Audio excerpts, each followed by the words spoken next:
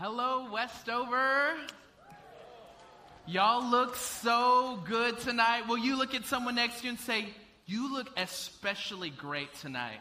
You look great tonight. We are so glad that you decided to come and show up here. That's right. Some of you are like, dang, I think I'm going to have a date now. I just connected on that level. I'm Pastor Tito. I'm the high school and young adults pastor here at Westover. And we are just thrilled that you are here joining us. We are at the very last message of a series called Surge. And all month long, we define surge as a sudden, powerful, forward or upward movement. And our heart is that you would experience that with God. Our heart is that you would experience His power in such a way that it would catapult you forward in your walk with Him. So let's get started. So my wife, Melissa, and I, we have two kiddos. Our eldest, her name is Ava. She's 2.5 years old. Our youngest, her name's Allie Lennon. Yes, after John Lennon, just in case you are curious, right? Any Beatle fans in the house, right? And so we've got two kiddos, Ava and Allie, and they are a blast to be around, usually, except when they don't have their naps or when they don't eat, or they don't get whatever they want, and that's just kind of the way it is. Come on, somebody. But usually they are both just super, super fun, and they're entertaining for days. And just the other day, we were about to leave the house, and my wife, Melissa, asked Ava, our eldest, hey, Ava, are you going to teach Allie how to walk while we're gone? And so Allie's right at that stage. We think she's like she already had a couple steps, but by this point, she hadn't walked at all yet. And Ava instantly turns to Allie and inquires, well, Allie, are you going to walk like a normal person? These kids. And can you imagine if we could just bottle up all this energy and sell it and divide the shares among all of us? We would be rich people. We'd be millionaires. Yes, please, right?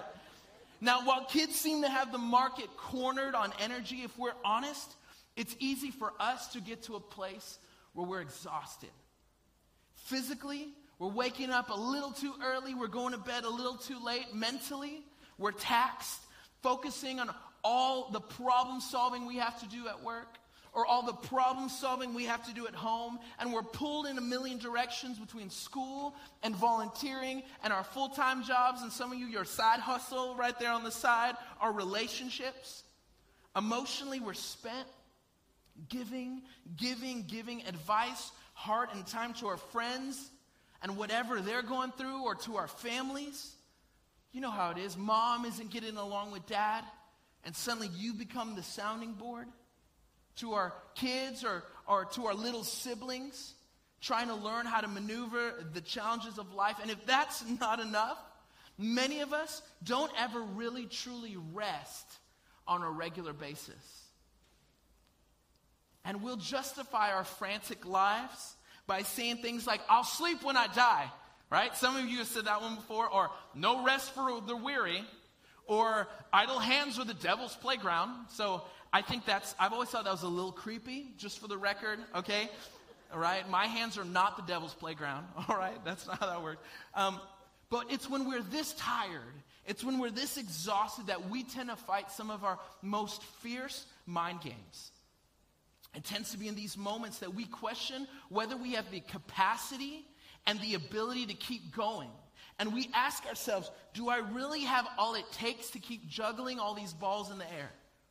Am I smart enough? Am I organized enough to keep all of this straight? I'm not sure I can really handle all this much longer. And if you've ever felt this way, let me promise you, you are not crazy. Can we just for a moment, if you would just tap someone on the shoulder and just reassuringly look them in the eye and say, you are not crazy, okay? Now, unless you've always suspected a little bit of crazy, then don't lie. All right, masos menos, we don't want you to lie in church. But if you've ever felt that way, you are not crazy. You are this other word, this other term. You're human. And you're in good company. Because the truth is, the person sitting in front of you, The person sitting behind you, the person sitting to your left, and the person sitting to your right can understand what you're going through. And for those of you who are online, all of the glamorous people that you follow on Instagram, that you may have open in another browser window right now, all of your interesting friends and frenemies from high school and work on Facebook that you're trying to ignore their Farmville requests and their Clash of Clans requests that drive you nuts. All the witty one-linerers on Twitter, all of them are in the same boat. It's just some are better at concealing their crazy. And some of you are like, yep, I'm one of those. You just peel back the onion, Shrek, you're going to be in for a surprise, right? But let me tell you, friends, 2 Corinthians 10:3. I love these words. This is from Paul, a follower of Jesus in the first century. And he's writing to a group of Christians that have been busy, who've been taxed, who've been all over the place. And here's what he tells them. He says, for though we live in the world, we do not wage war as the world does. I love the way the New Living Translation says it. It says we are human, but we don't wage war as humans do. And friends, with the million things that we have in common with everybody else on the planet, this is the one thing that gives us an edge. The one thing that gives us an advantage, an upper hand. It isn't even a thing at all, it's a person. 1 John 4:4, children, you belong to God and you've defeated these enemies. God's Spirit is in you. And it's more powerful than the one who is in the world. Because you've had a making new moment in your life. Because you've met Jesus, the old has passed away, the new has come, even if you're still not perfect, because you've had an encounter where your sinfulness collided with His holiness, because you've been brought from death to life. It's for that reason, whether you feel like it or not. You've been adopted as a child of God, and now, here's the good news. Now you get to call the creator of the solar system, the inventor of the atom, the designer of the dinosaur, right? Jurassic World, anybody coming up? The shaper of the stars, the most intimate of all names. You get to call Him Father. And because He's your Father, and because you are choosing to remain in Him, John 15:5. If you remain in me and I in you, you will bear much fruit. Apart from me, you can do nothing. And it's for this reason you have an advantage that rich blogger girl with all the expensive clothes and the perfect house on Instagram may not have. You have an advantage that clever actress or rock star you envy so much may not have. That you have an advantage, an upper hand that your high school's valedictorian may not even possess, and that's a relationship with God. This is huge. This is why we make such a big deal about making new around here. In fact, speaking of making new, we had around 480 teenagers at our Collide conference this past weekend. Can we give it up for the Lord? And of those 480 students, 51 of them gave their lives to Jesus for the very first time. Parents, grandparents, that was your prayers. That was your prayers that tilled the ground. Some of you who decided to give so generously and sponsor a teenager, that was your giving that got them there. God bless you.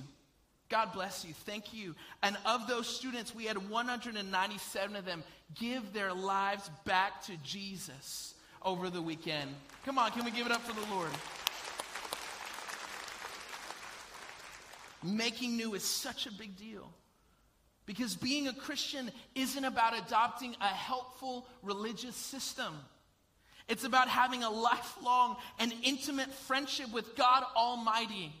And from there, listen to this, 2 Corinthians 10:4, we use God's mighty weapons, not worldly weapons, to knock down the strongholds of human reasoning and to destroy false arguments. And I don't know about you, but I need this kind of truth in my life. Because If I'm being honest, I have a propensity to get so discouraged. I have a tendency to feel so overwhelmed, and most of the strongholds I fight are in the arena of my human reasoning. Most of the battles I go through have something to do with my emotions, the verbal arrows, the linguistic bullets ricocheting in my head. And if you're like me, you can still remember every single hurtful reason why an ex-girlfriend or an ex-husband said they could no longer be with you. And in your weakest moments, those words play on repeat. If you're like me, you can still hear the taunts of your enemies and aggressors at different key formative years in your life telling you things like you're stupid, you can't do it, you'll never make it. You can hear the words of your former boss telling you over and over again why he's letting you go.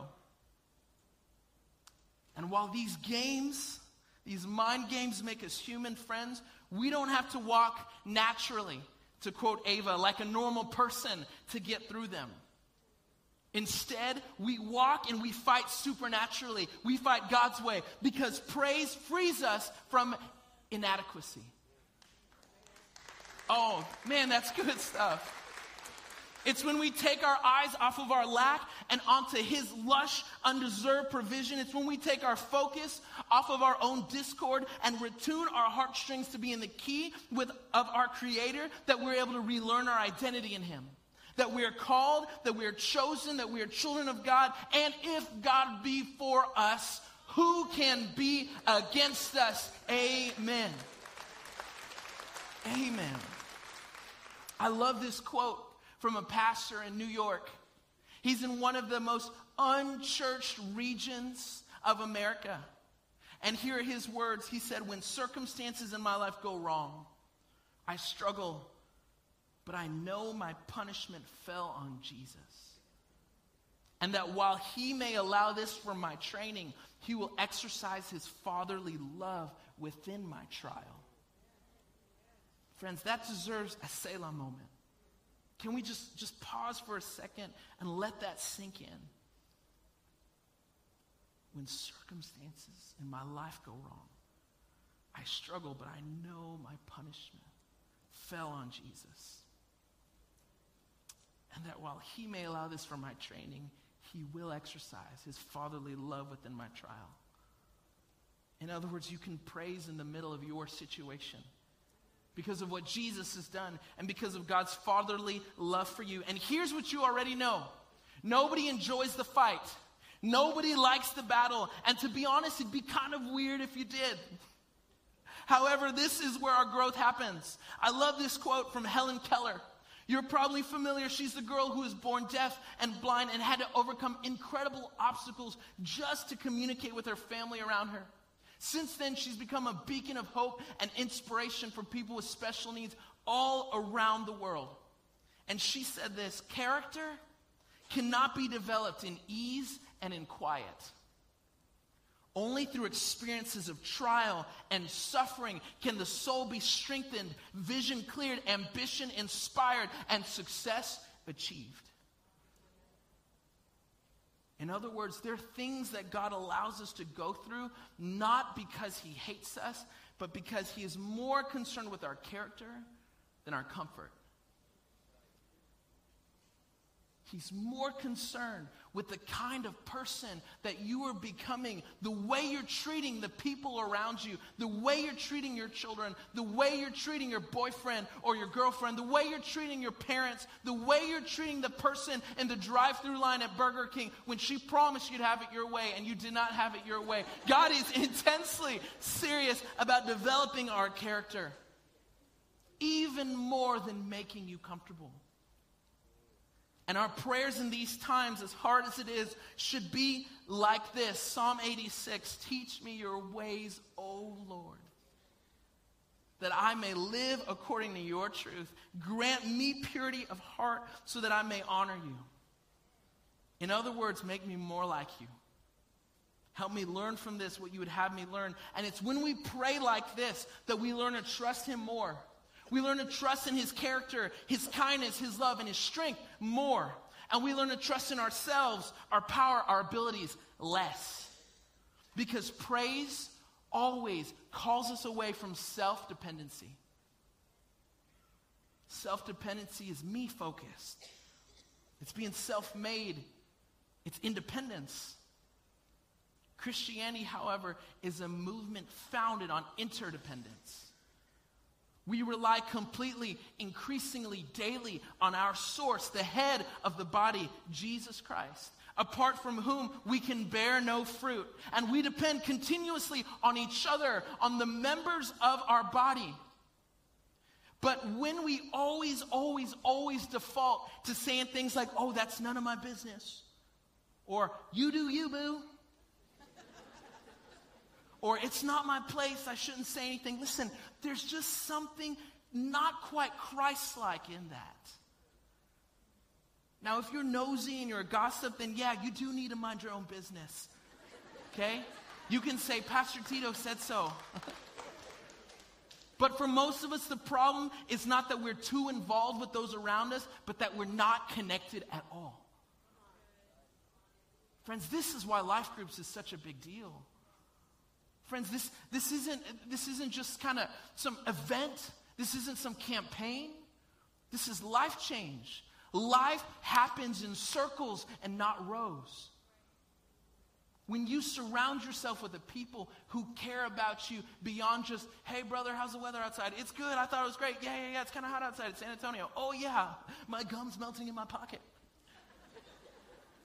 When you get into a group and surround yourself with people who care about you, friends, it makes a humongous difference. Because Jesus called us to dependence. Listen to these words from Charles Spurgeon, a Christian author and theologian, a legend in Christian circles. He said, fiery trials make golden Christians. What is it about trials? What is it about struggles that refine us? Newton's first law of motion states that a body at rest will remain at rest unless an outside force acts on it. And a body in motion at a constant velocity will remain in motion in a straight line unless acted upon by an outside force. Listen, this is true of your spiritual development. We may remain stagnant unless an outside force infringes upon our comfort. And in reverse, we will keep doing what we've always done, right or wrong, until an outside force stops us in our tracks and makes us rethink what we call natural, normal, and comfortable.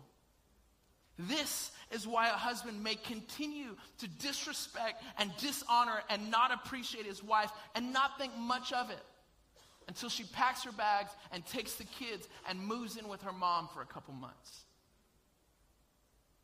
This is why, young adults, when you're dating that guy and he says he loves you, but he won't stop disrespecting your boundaries, and you find that each night when you spend time together, you leave ashamed and in regret that you went as far as you did.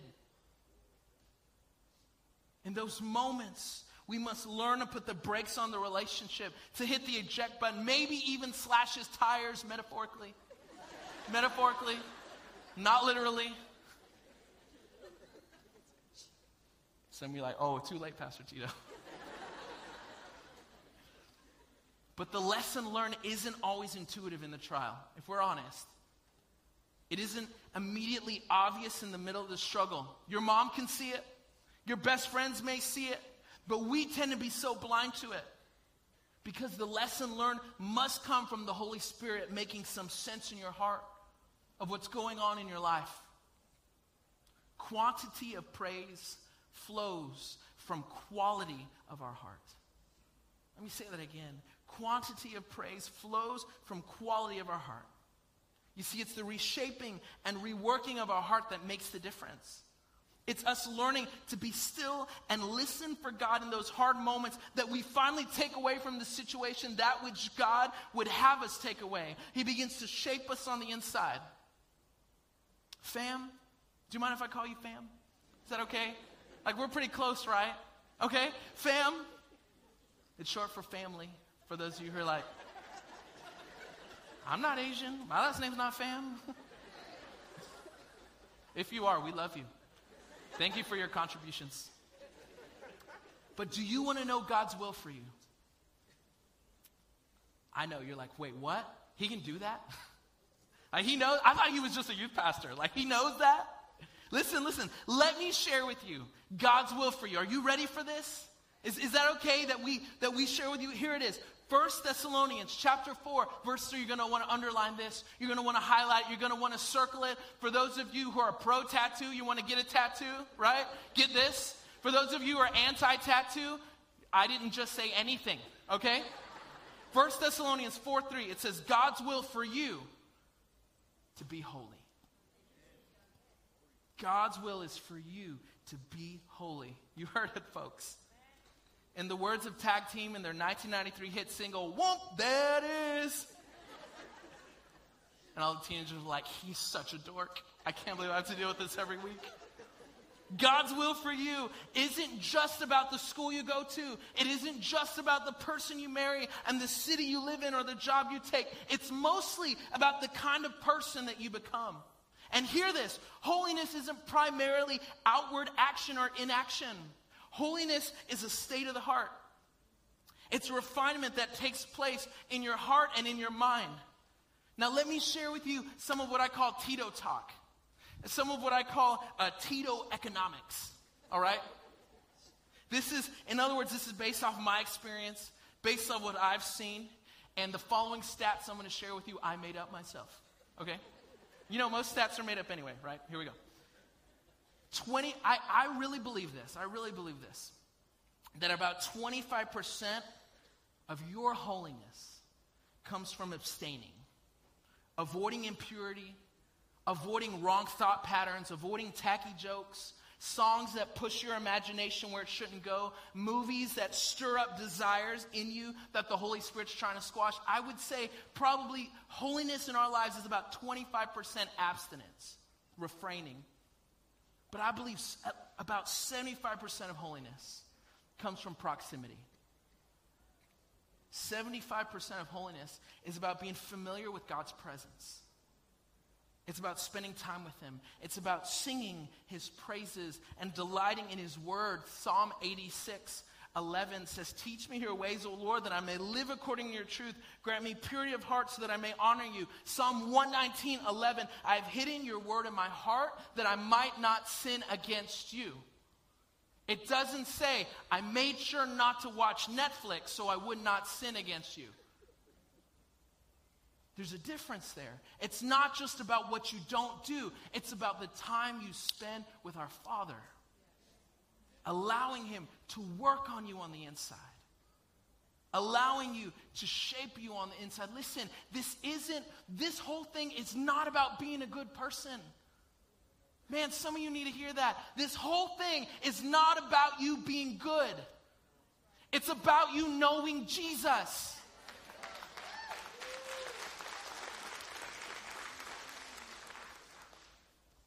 It's about you knowing Jesus. And one of the best ways to get to know Jesus is to learn his word. And one of the best ways to learn his word is to sing it. Because you know the way those song lyrics get stuck in your head, right? Some of you still like, it's been like 10 years and you're like, West Philadelphia, y'all, born and raised on the playground is where most of my, right? I mean, you got it, right? It's just stuck in your head. I can't feel my face when I'm with, you know the whole thing. She was just 17. We can go on over and over and over again, but it's drilled in your head. And that's why one of the best ways to memorize scripture is to karaoke it up. Like James Corden carpool karaoke with Paul McCartney, the legendary songwriter and Sir Paul McCartney. But do it for Jesus. Do it for Jesus. Friends, if we will fill our hearts and our minds with songs of praise when we don't need it, listen, if we will fill our hearts and our minds with songs of praise, with God's word, when we don't need it, something happens on the inside when we get discouraged, when we're down, when we do need it. There's a reservoir that begins to spill out, and we begin to hear him more clearly.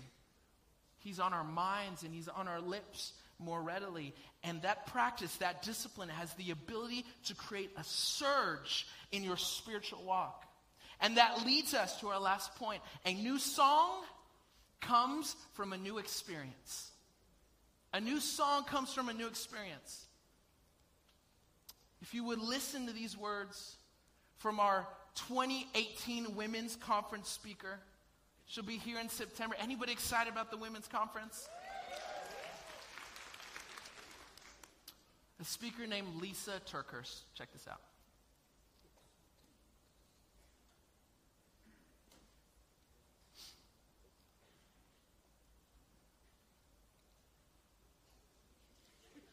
I can reenact it if you want. Well, in a nutshell, here's what she said.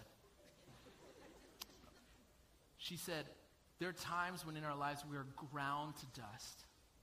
And we so love to slap a Christian saying on it. Hey, it's okay. You know, if God glues the pieces back together, his light can shine through. And it sounds so good and it sounds so nice. But here's what we know about when you're ground to dust, you can't put those pieces back together. And some of you in this place have been. Some of you know exactly what that feels like. But here's what she said, and I thought she just said it so beautifully. She said, but yet, it was our Heavenly Father who made us out of dust.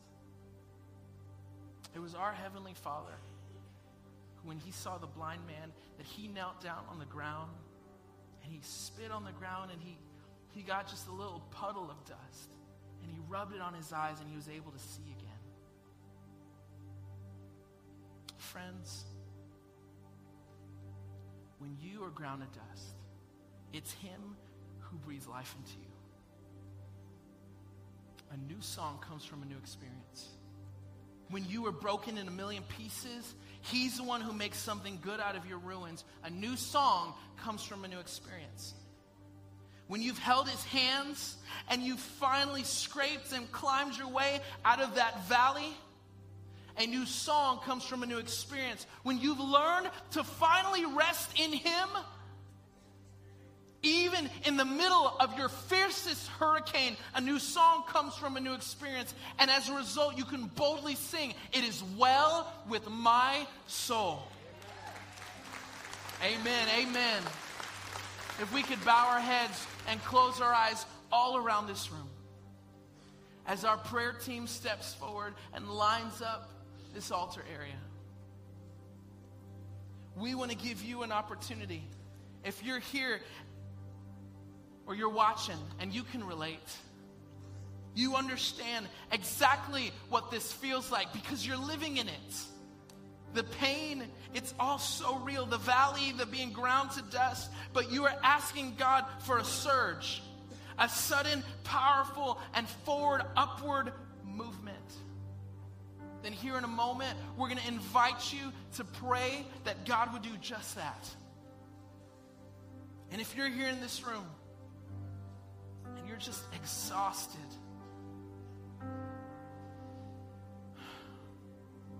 you've been pulled in a million directions, and you want to pray that God would just breathe fresh life into your tired bones, then we're going to pray together as a family, as a body. Because we really are better together.